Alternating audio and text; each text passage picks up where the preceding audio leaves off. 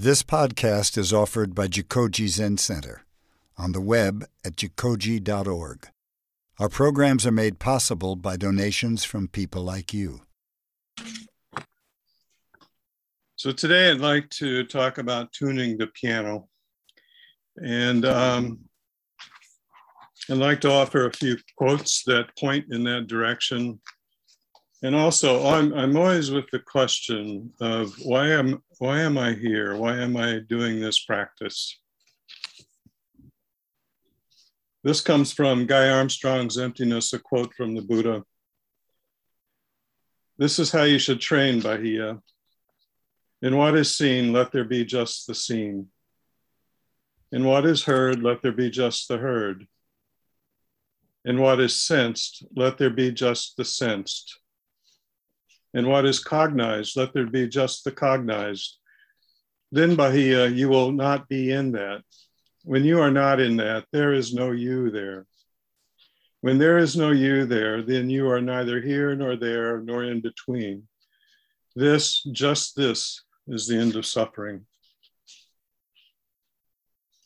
And this comes from Ben Connolly in his book, Inside Vasubandhu's Yogacara. The Buddha called himself Tathagata, or that which is thus coming and going.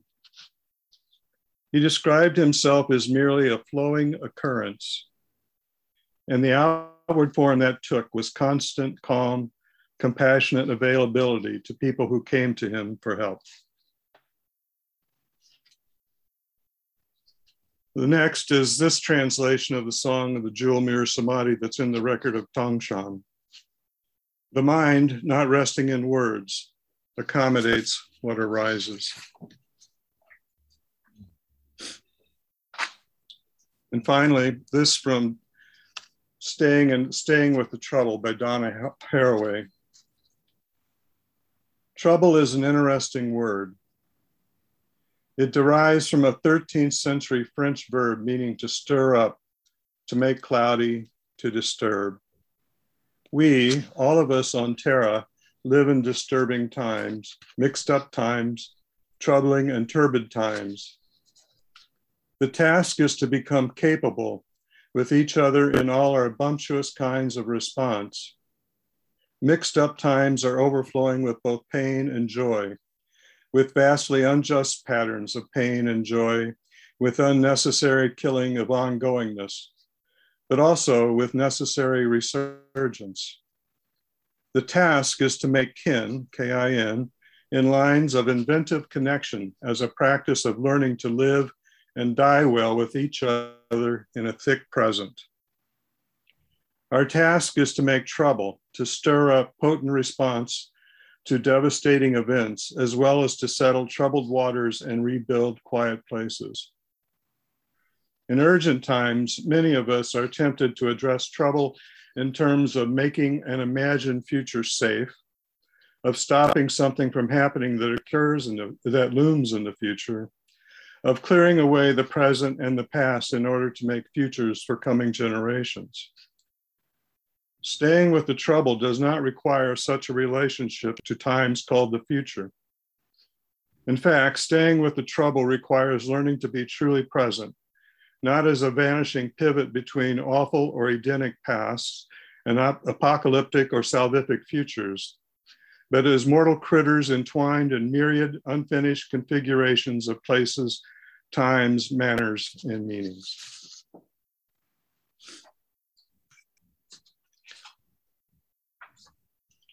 So the sense of tuning the piano comes from a few different directions. I think the heart of it is a conversation I had with a piano tuner and refurbisher a few years ago.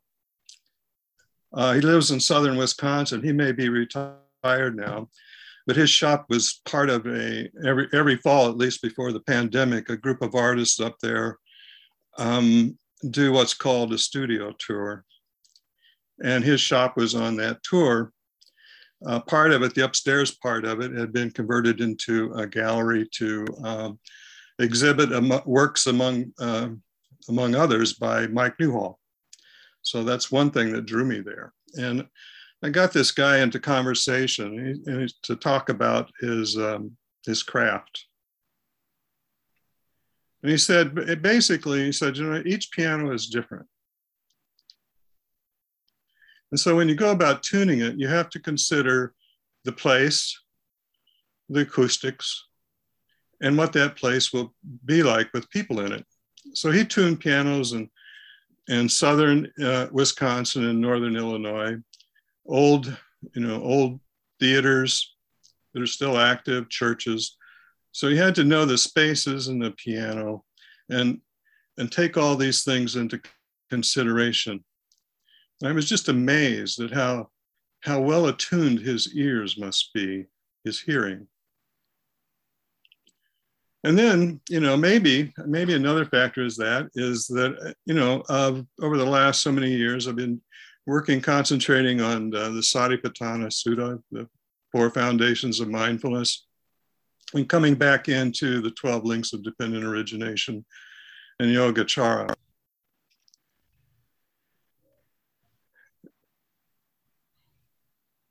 And as I reflect on these, as I've been reflecting back and looking back at yet another sense, these words kept coming to mind: perspective, relational, and physical. In the sense, as I've reflected, the sense of the tuning is, when I look at these teachings, it's that the Dharma tunes us. The Dharma is doing the tuning. In the sense that with this tuning, what happens with this? And it just resonates so well with the Metta Sutta. The sense of gentle curiosity, that don't know mind, but with gentle curiosity. An open heart, the sense of an open heart. And this phrase comes from a Vajrayana teacher. I can't remember his name now, but he talked about the sense of life becoming well-oiled. Life and emptiness becoming well-oiled, the sense of fluidity. So for me, in my experience, that's what comes through for me with this sense of tuning. The words tuning and attuning.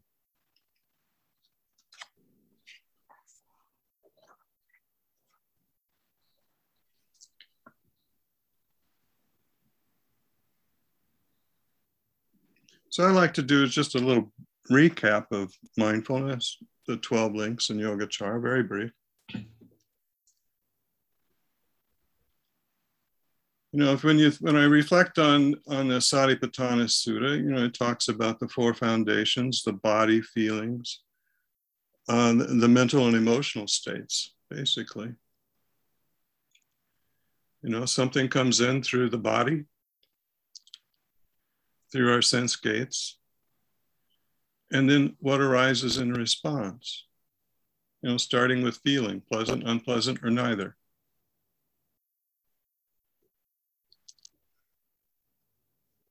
And when you look at that, you reflect on that, and it's like, basically what we're seeing is our conditioned response to life, to experience. How have we been conditioned to respond to life? So we're coming into our conditioned response, and a lot of our conditioned responses, we're really very ignorant of. We're not aware of. Which brings me into the 12 links, starting with ignorance. And with the 12 links, for me, there's a sense of motion, because we're getting into, there's the perspective changes a little bit. We're getting into causes and conditions, being alive to the movement of causes and conditions.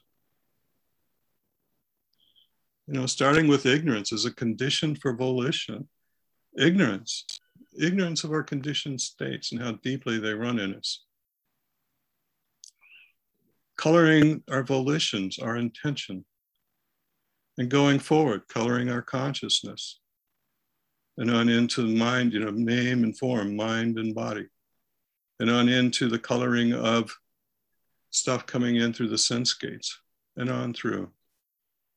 So again, you become really aware of, how often, for me, when I, we're working with the 12 links, is becoming how aware of how often, how many times a day or in an hour, old patterns are reinforced or reconditioned.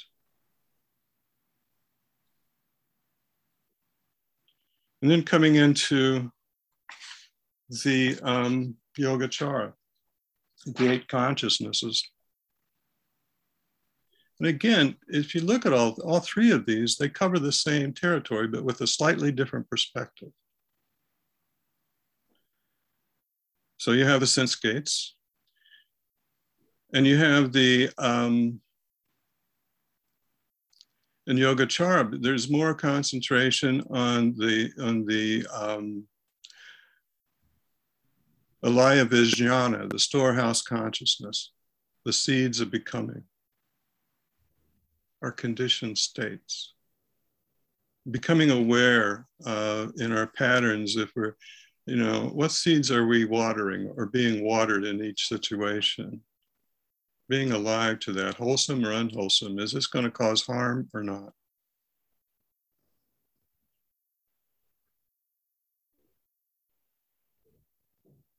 And for me, with Yogacara, there's, I don't know, this is just me, but there's more of a sense of settling in, just settling in, being present, coming back to being present. And if you look at this, if you look at these patterns, what do you see? What do you see? You see the flow of existence, the flow of our existence. This is just what's happening. You have this physical form, and this is how this physical form responds. It's how it's been conditioned. It's how it functions. It just functions this way. And if it functions in ignorance, it functions in pretty harmful ways. But when you look in there, you're asked to look in, and what do you see? Do you see a self? When you look at these teachings, does it talk about a self? Does it talk about I, you, me? It talks about these things, these flows of energy, the way the human being functions, just this physical form. It's like looking at the engine under the, the hood of a car, looking at how everything works in tandem with everything. That's all that's happening. It's nothing different than the weather. Certain conditions are present, and this is the kind of weather you're going to have. Certain conditions are present, and you have this weather. And certain conditions are present, and this is what comes out of us. Other conditions are present, and this is what's coming out of us. Is that really you? Or is that just our conditioning? Our conditioned states?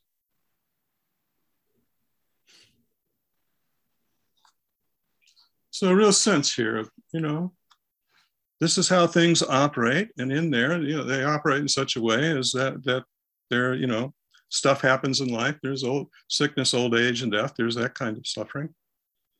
But then there's what we add to it. Our conditioned states. How we respond to others, to situations, and to ourselves. And we see, basically we're seeing the teaching of the 2 arrows. There's the first arrow, the existential stuff, and the second arrow, what we add to it. And the Buddha said very often, a second arrow was much more painful. And that's where we have a sense of agency in this practice, this awareness, this awakeness.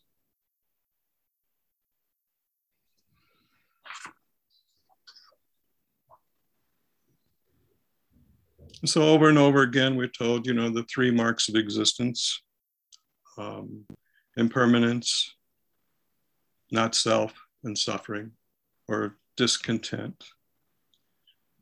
The mindfulness teacher, the insight teacher, Rebecca Bradshaw offered up one time the 3 Ps, another way to think about this. Nothing is permanent, nothing is perfect, nothing is personal.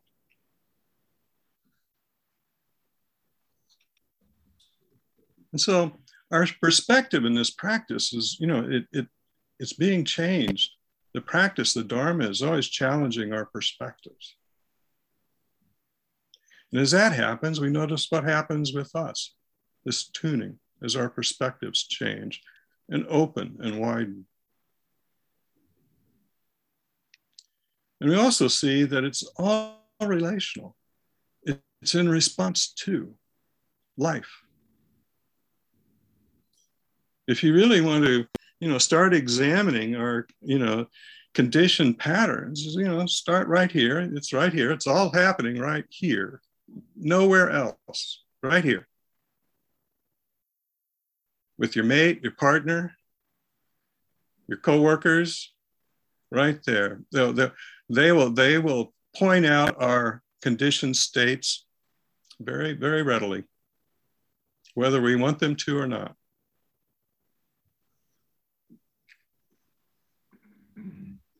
And then coming into the sense, being really alive to causes and conditions.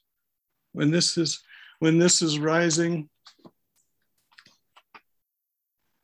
this exists, that arising, this arising, that arises. This not existing, that no longer exists. This ceasing, that ceases.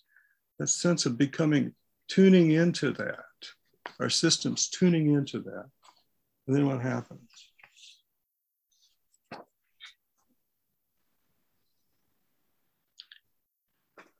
And I like to come into the physical. We don't talk about that too much. And in his introduction to Beyond Thinking, Norman Fisher says Zen is physical. It's a very physical practice. Well, I would say Buddhism is very physical. It's just not confined to Zen. And but he doesn't go any further with that. And usually we don't. But, he says, mind and body are not separate. So we hear that, we're told that, mind, body, not separate, but we don't explore it. Not in my experience. It's not explored. So I'd like to offer some more perspectives on body and practice. And I'll have, some so-called non-Dharma perspectives in here, which has really helped me. One has been Bessel van der Kolk's book, The Body Keeps the Score.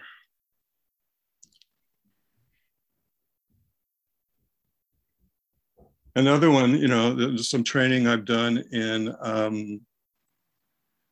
the trauma and the autonomic nervous system. 2 trainings I've done have been the social resiliency model and the polyvagal theory in therapy. Really tuning us in to the vagus system, the network of nerves extending down from the brainstem down into the body.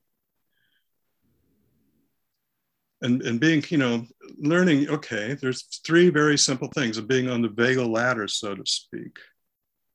One is, the sympathetic, that's when we're activated in the fight or flight response. And the other is dorsal, the shutdown, the heaviness, the sense of depression, the freeze.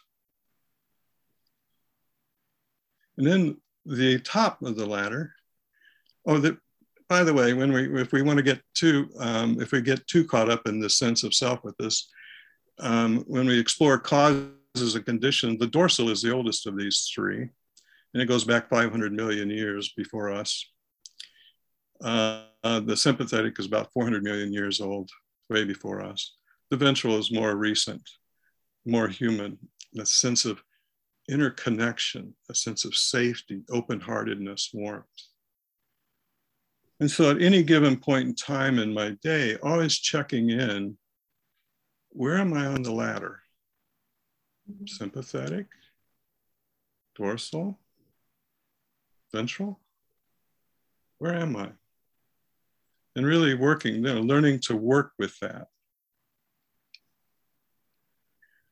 More recently, I came upon something called interoception, and that's the communication between this, the vagus system in the brain and how they regulate each other, the regulation, that back and forth communication between the two. But more recently, that's been expanded to, in a book I've been reading called Inflamed, about, what this world does to us, what it does to our beings physically and emotionally. And this communication actually involves, it involves the, bacteria in our gut. And the communication back and forth, it has a big impact if all that's off on our emotional states. And so we begin to just appreciate, coming back to the 5 hindrances, attachment, aversion, restlessness, worry, sloth and torpor, and doubt. We begin to, this lines up very well with all this stuff. And so if we start to tuning into this in our being, and simply throughout the day, learning to tune back into the body, what's going on simply with the body. Another insight teacher, his last name is Coffey. I can't remember his first name. He's in South Carolina. He offered this very simple thing that I started working with. When we're sitting, and when I was, given Zazen instruction, and it's what I usually hear, even today, is that, we're sitting, the mind starts to wander, come back to the breath, come back to the breath. And he offered up something else. That when you notice you're sitting, and you notice you're in some type of mental pattern, you're in thinking. I think there are about 3 or 4 different patterns of thinking. There's the spin cycle, and then there's the going down the rabbit hole, and then there's the monkey mind, and then there's just the thoughts passing through. So we had this suggestion, just notice what the thinking feels like, starting to treat the thinking as nothing other than a sensation. What's the energy of the thinking in the body? What does it feel like?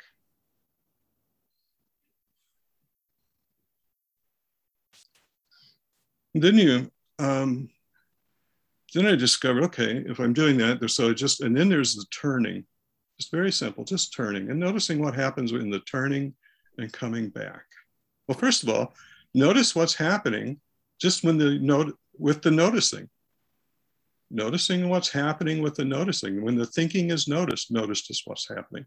Does it go poof, fall away, melt away with just the awareness?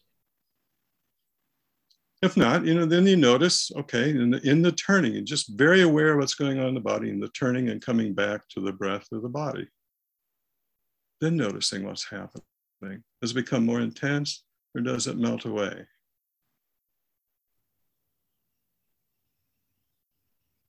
You notice that when you melt away, when it melts away, when it's not there, you remember that.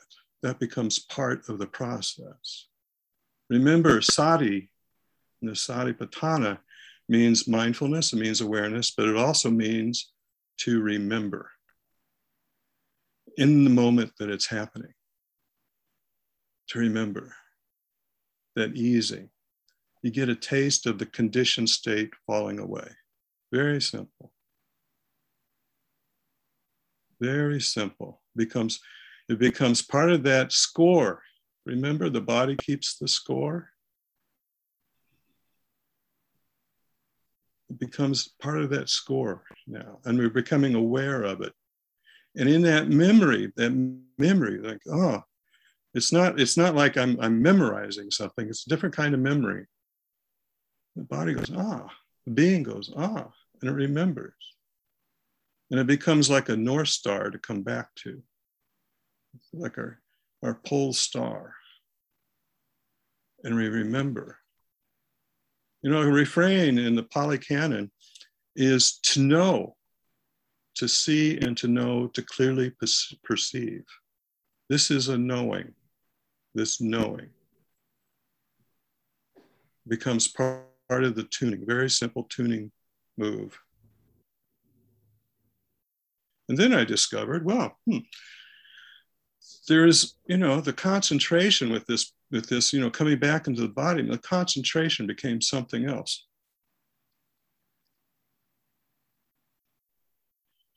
And I could, okay, if I watch where the thinking goes, just watch where the thinking goes, what's happening in the body.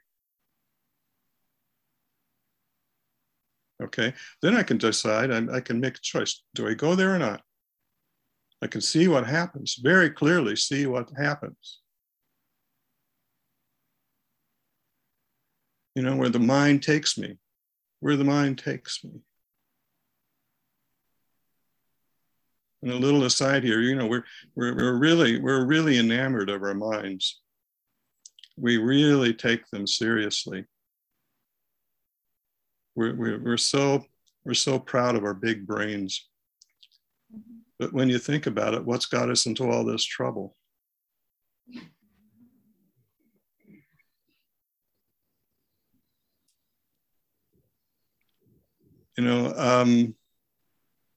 Antonio Damasio, he's a physicist, or not a physicist, a neuroscientist, a psychologist and philosopher. He's out by you all in California. And he talks about there's one part of the brain that doesn't allow feelings in. It resists allowing feelings in. And another perspective comes from Reginald Ray, a Vajrayana teacher in The Awakening Body. He talks about, the left brain and the right brain dynamics, just for sake of convenience. That's not really accurate, but we'll just use that right now. Left brain is pretty much a recycler. It doesn't let anything in new, very, very little in new. It just recycles. It keeps us on task. It's, our manager. It does our linguistics for us, our language, it's our logician, etc. But it lets very little in new. The right hemisphere, so to speak, is, it's where our wounding is, it's where our emotions are, but it's the sense of it is much more vast. In fact, Ray uses a language, it's like a mirror. Does that sound familiar? It's like a mirror, it just reflects. It's wiser, it has a bigger picture, a sense of a bigger picture of life. And so my sense in this practice, in the tuning, we're sort of, what's happening is more of that is allowed in.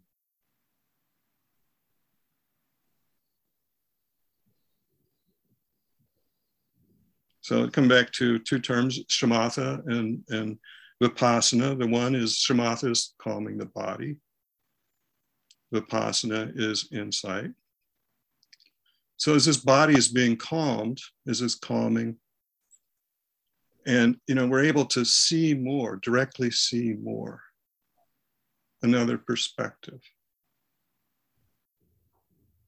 When we're not all caught up here and here, what do we actually see? Well, we're saying, well, this is just what's happening here. It can get kind of boring sometimes. And we go, well, it's not important. I better go study my Dogen. I better pull some books off the shelf here and get back to being a serious student. It's all right here. Our awareness right here. That's our teacher.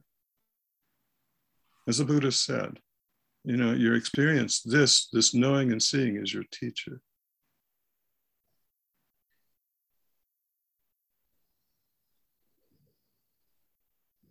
So I'll close, Buddha with this from the Ajahn Buddha Dasa. He says, Buddhism is nothing more than life. It's that flow again, that flow of life. Buddhism is flow of life, dharma. Dharma as in, from the, it'll come to me here. As in moments of time, Each moment of time is a Dhamma, a phenomena. Then there's the teaching. And Dharma is just life.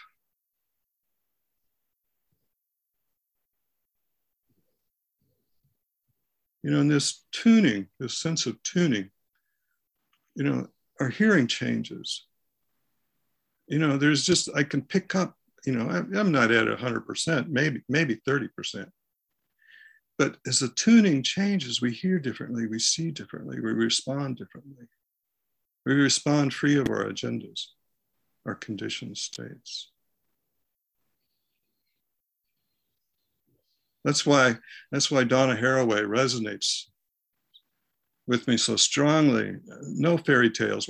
We're done with fairy tales. You know, I'm done with fairy tales in a way. It's, you know, what's here right now? How do we dance with life, in that flow of life? You know, that we're just the stream of energy that responds with compassion and kindness.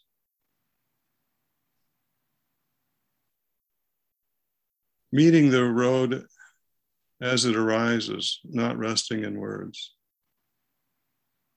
And for me, this coming back to the body, the physical dynamic, is my teacher.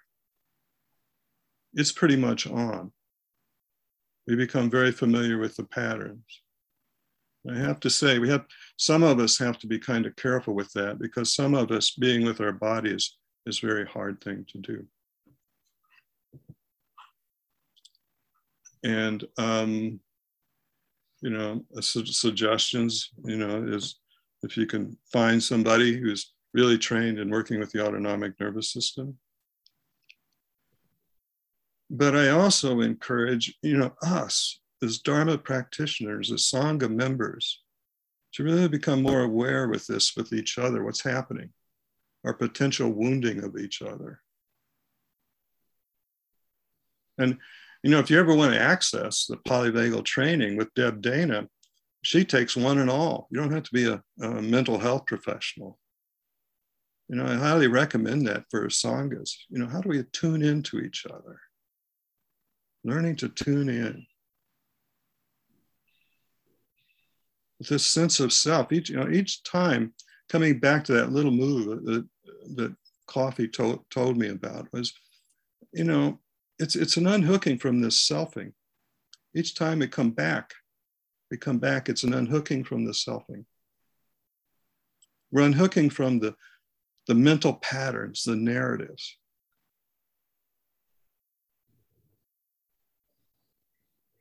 You can feel it. You can feel the sense of freedom and ease when we unhook from these things, when that hand of thought opens and releases. I was talking to a client recently about opening the hand of thought. And this is a client that's really, he decided he wanted to take on the Dharma. And as we were talking, he just realized right then and there how much of his life is spent like this. Those fists clenched. Opening the hand of thought, the conditioned self falling away, gradually opening more and more into that. I call it the rewiring or the retuning, the tuning.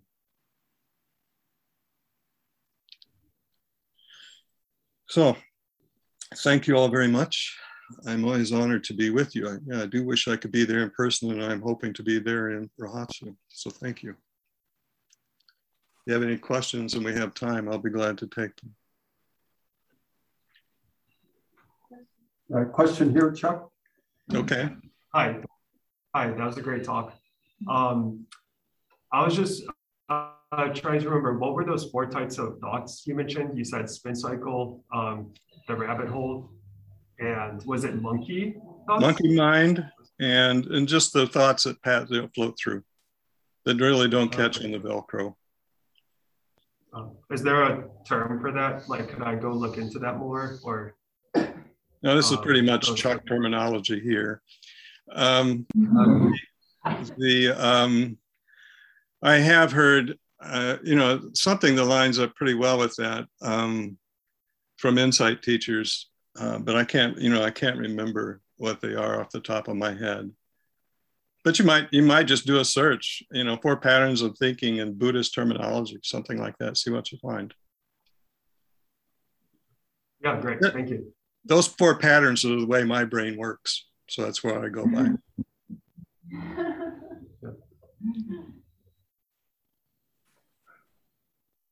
Another question here. You mentioned the polyvagal training. Could you spell that, or who was the person who does that training? Okay, polyvagal, Polyvagal. And the person's name is Deb Dana, Dana. And she's got some stuff out there, some books, Polyvagal Theory and Therapy. And then she's got some shorter works that go in sort of more of a step-by-step and more guided stuff that you can do if you look her up in her books.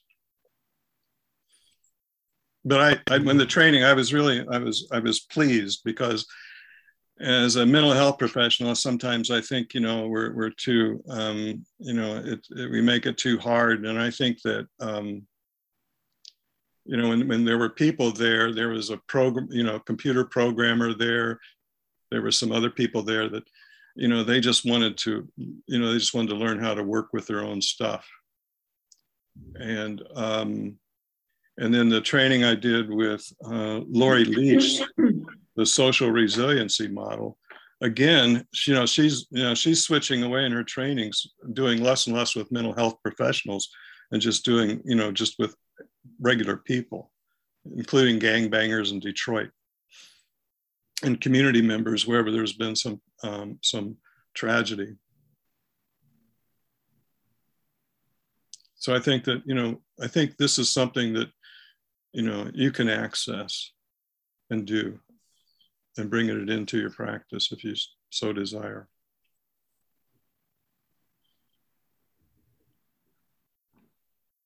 Thank you. Thank you, Chuck, for this wonderful talk. I'm very interested in the tuning.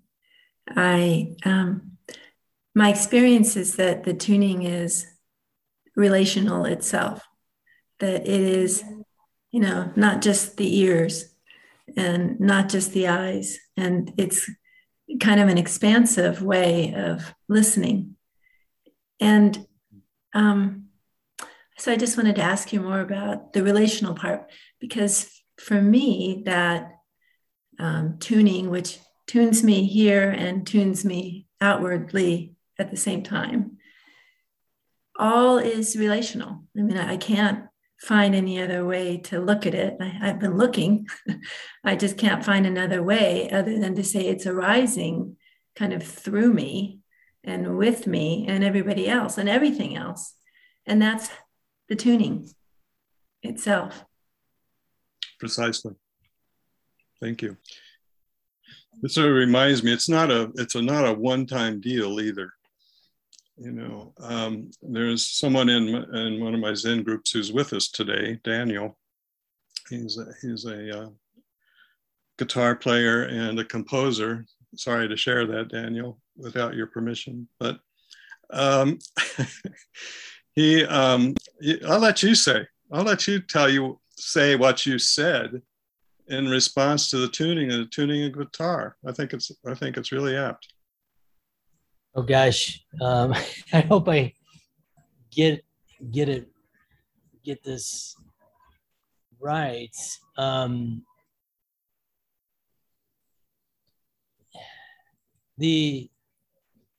The tuning to me, and I do a lot of alternate tunings, is the playing of the instrument. I don't know if that's the part that we were talking about, Chuck, that I got right. Maybe that wasn't the part, but that was the part that I remembered. The part that sticks with me is that you just don't tune the guitar once and for all and it stays in tune. It's an ongoing process, and that it sometimes it seems like you can never get it just there. It's just, no matter how hard you try, that it just seems you just can't get it there. And that's been my experience in life. It's ongoing. The tuning is ongoing. And sometimes, nothing is perfect. This question is regarding a guidance on how to tune regarding within the sitting. It seems like I'm in a place where I don't know what is the next step or what is the next tuning. And so it's like this. So when I am sitting, my mind is completely silent. There are no thoughts whatsoever. But there are sounds and feelings, and it feels like these sounds are different from me, and they're there and they're different from me, and I'm also here. But there's a feeling of this difference. Now the Dharma tells me that that is also me. The sounds are also me, but they seem different. And there's like a space between them. So, and there is like a space between the sounds, and there is a sense of me. So what is the next step to kind of tune that thing? It feels like an unresolved thing that I'm sitting with these days.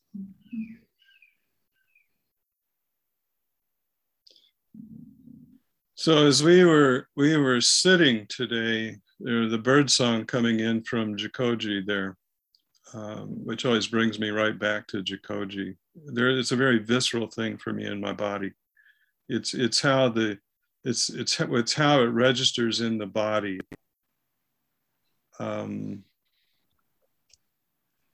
So I would suggest seeing what you can do, not only on the cushion. This practice is not only a cushion thing. It's, going about your day, starting to notice what's going on in your body. Really, feel it tense, feeling the tensing, the easing. When there's anxiety and restlessness, where do you experience that in the body? When the body is at ease, how does that feel? When the being experiences something pleasurable, where do you feel that in the body? Beginning to really pay more attention, to always come back to the body and saying, oh, this is, to remember. That's another remembering in this practice, is to remember to come back throughout your day. Start really seeing if you can become more aware of how experience is experienced in the body, where you feel it. Notice your thinking. When you're trying to solve something, when you're really trying to figure something out, notice what's going on physically. What's going on, just up here in this area of the body. Are your eyebrows, kind of scrunched together? Is there a furrow in the forehead? Does your head feel like it's clenched? Beginning to notice these things. And that distance, that space begins to melt away. It's coming back to what Pamela was saying, the arising and falling away, it's directly experienced. It's like a call and response type of dynamic. That's the no space. This sense of, dependent origination, dependent co-arising. Notice what's happening in response to, in the being. And see where that takes you. Just see if you can start incorporating that in your day-to-day practice, especially off the cushion.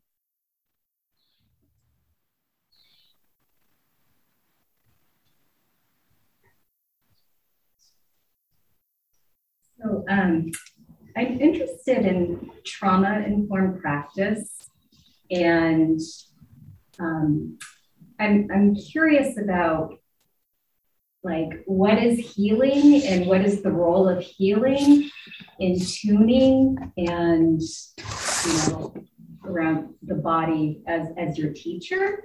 I was wondering if you can help me explore that a little bit more. Could you state that in a different way? I'm not sure it's coming through for me. So healing from trauma and tuning oneself and really like the healing energies that come into that process. I feel is really deep attunement work. You know, and I know a lot of trauma lives in the body. And so I'm curious about what healing is, you know, in this context of, you know, tuning oneself and allowing the body to be the teacher. Okay.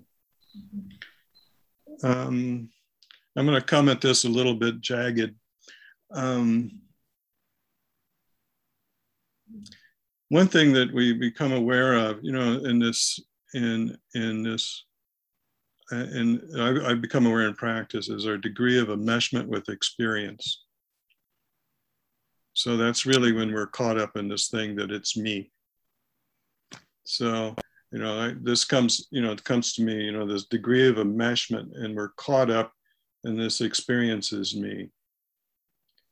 And the more I've worked with this, the body awareness, the more this has begun to open up.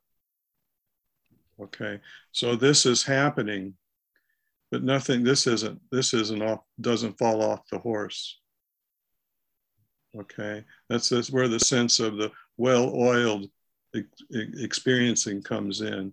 So these things happen, and we're not so shaken by them anymore. And in our relationship with ourself, we become less enmeshed with ourself, and saying, you know, that, and so this is for me in working with my own trauma, is this, you know, something is kicked up, and this is happening, and sometimes I'll be like this, I'll be enmeshed with it, but then, you know, this memory thing, as I'm remembering, this stuff here is a conditioned something. That's it. It's a conditioned something. What's going on in the being is a conditioned something. And if we can be with it, we come back to those, you know, those three marks of existence. One is nothing is permanent.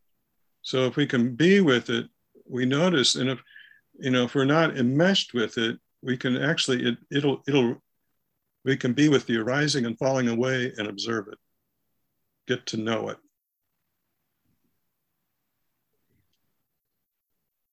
And as that happens, you know, that not, you know, just it's that loosening from my history. I say, oh, okay. You know, and there could be, at times it can be like a tsunami coming through. You know, the shame, the blame, and the guilt, all of that stuff coming through. And there is this reminder. This comes back through the mindfulness and the conditioning. There is a reminder that these are just conditioned states. And they won't feel good. They don't feel good because all this old stuff has been activated. It's been stirred up. But just this reminder to myself, this is, you know, a conditioned something.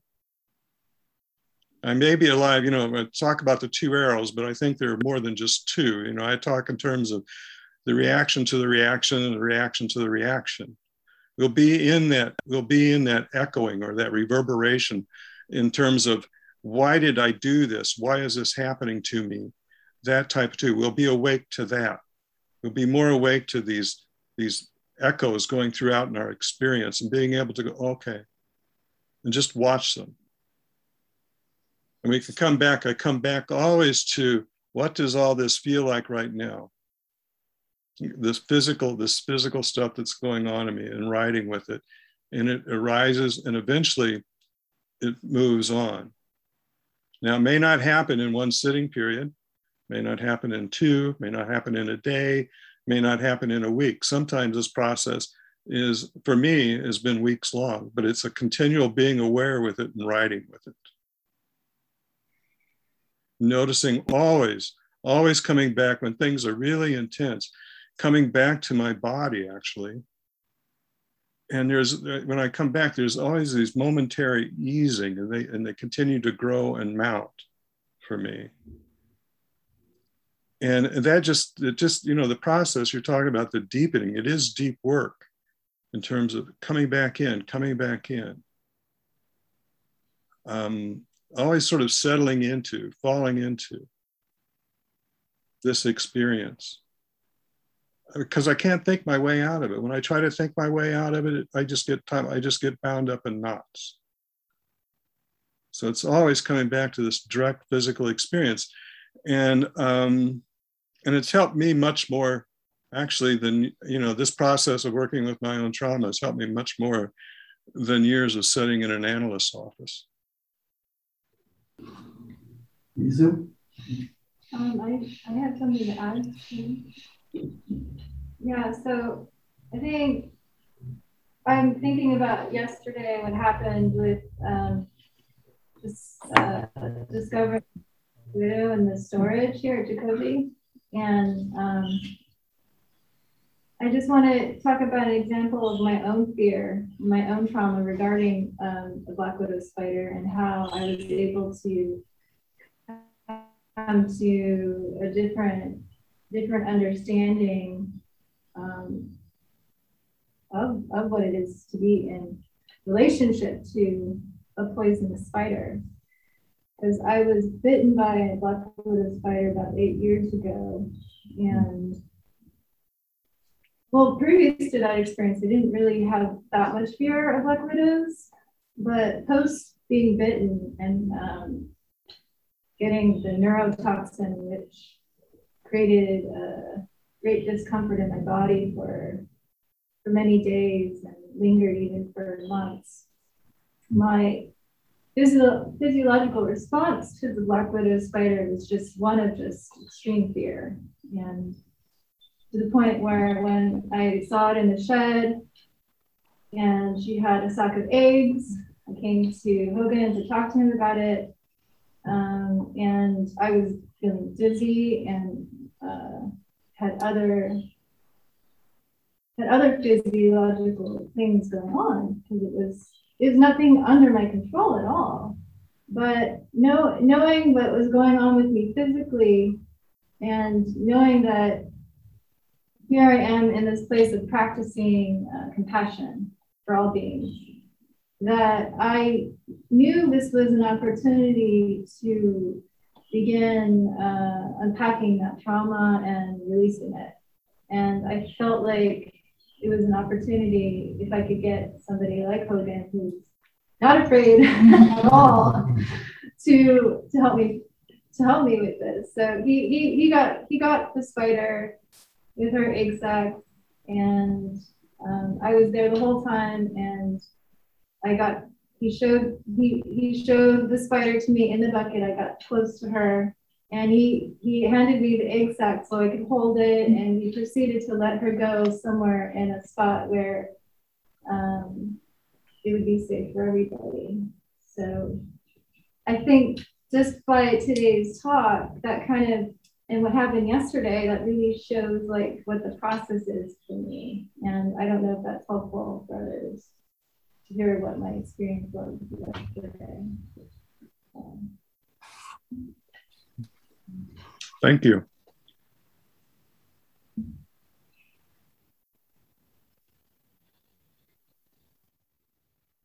I think it's important to remember that our conditioned states generally are pretty deeply wired into us. And I'm not sure, in my experience, I'm not sure if it ever fully goes away. Coming back to that sense of piano, when the little rubber hammer hits the right strings, there's going to be activation. A certain tune is going to come out. And I come back to my relationship with myself, loving kindness and compassion for myself in this experience. That first and foremost, loving kindness and compassion for yourself, that, oh, and the suffering right now that's here. And the degree of awareness that you had then in that experience. That's the most important part here. That and the way it was responded to. A lot of things happened there, and old narratives weren't perpetuated. But you do have to understand that it's in the body now, and it'll be activated. But our relationship to it changes.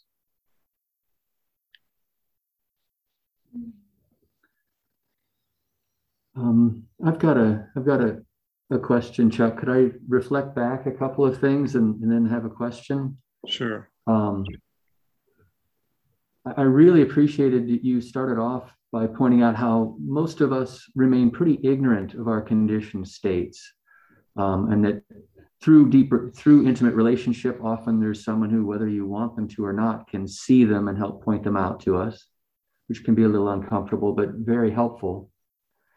But in the absence of that, just knowing, accepting that I'm ignorant of many conditioned states that affect how I meet the world, I felt that that's actually a very helpful thing. It can give me humility, can give me this sense of I can't know what's really going on, so I shouldn't have such strong conviction that I'm right. Right. So that was helpful to me, just to see that bit of humility. And then on the other side, along with that, I felt a gentle curiosity about, what are my conditioned states, and that led me to something I heard you say, which was, I heard you give us an invitation to set aside time in which, when we notice our thoughts, to not necessarily evaluate them for their sort of logical or intellectual truth value. So when the thought arises, don't set aside some time to not look at its truth value, but look at the feelings that are concurrent with that thought. It seemed to me that there might be clues in those feelings about whether or not this thought is heavily influenced by my own conditioning, or whether this thought is something coming from a place of wholeness.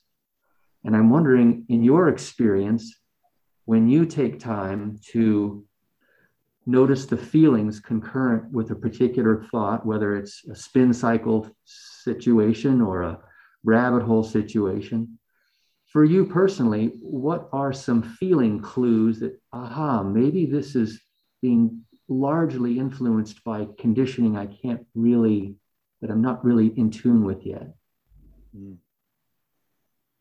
One is very simply just noticing, always be awake and aware. I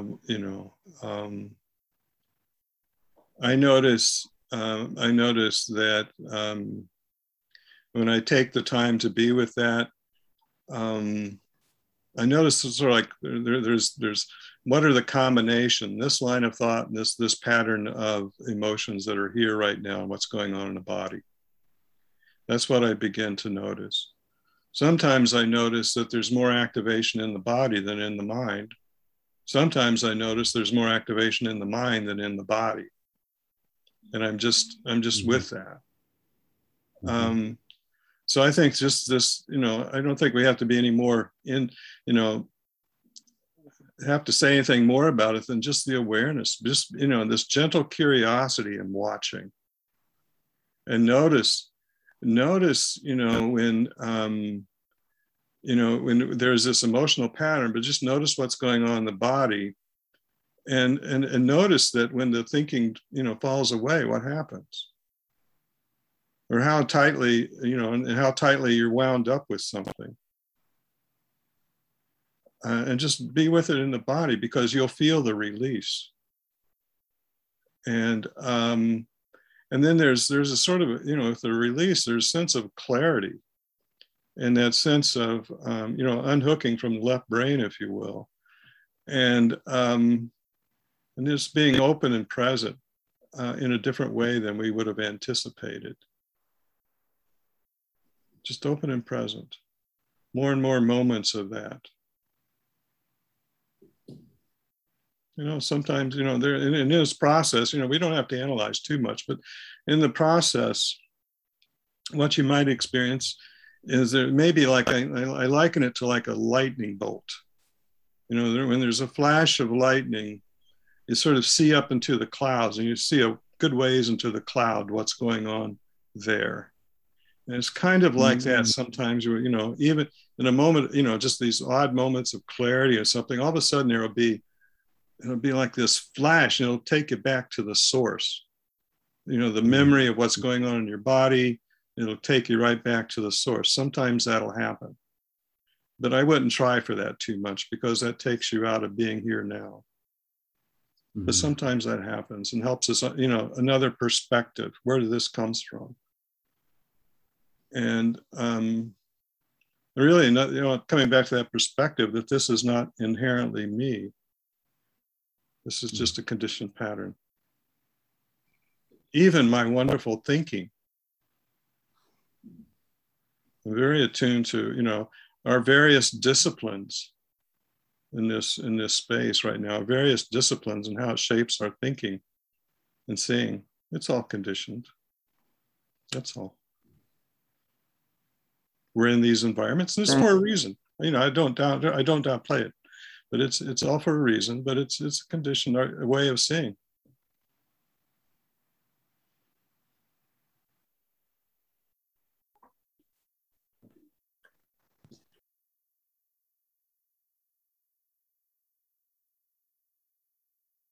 Thank you for listening to this podcast offered by Jikoji Zen Center. Our Dharma talks are offered free of charge, and this is made possible by the donations we receive. Your support helps us to continue to offer the Dharma. For more information about Jikoji, please visit us on the web at jikoji.org.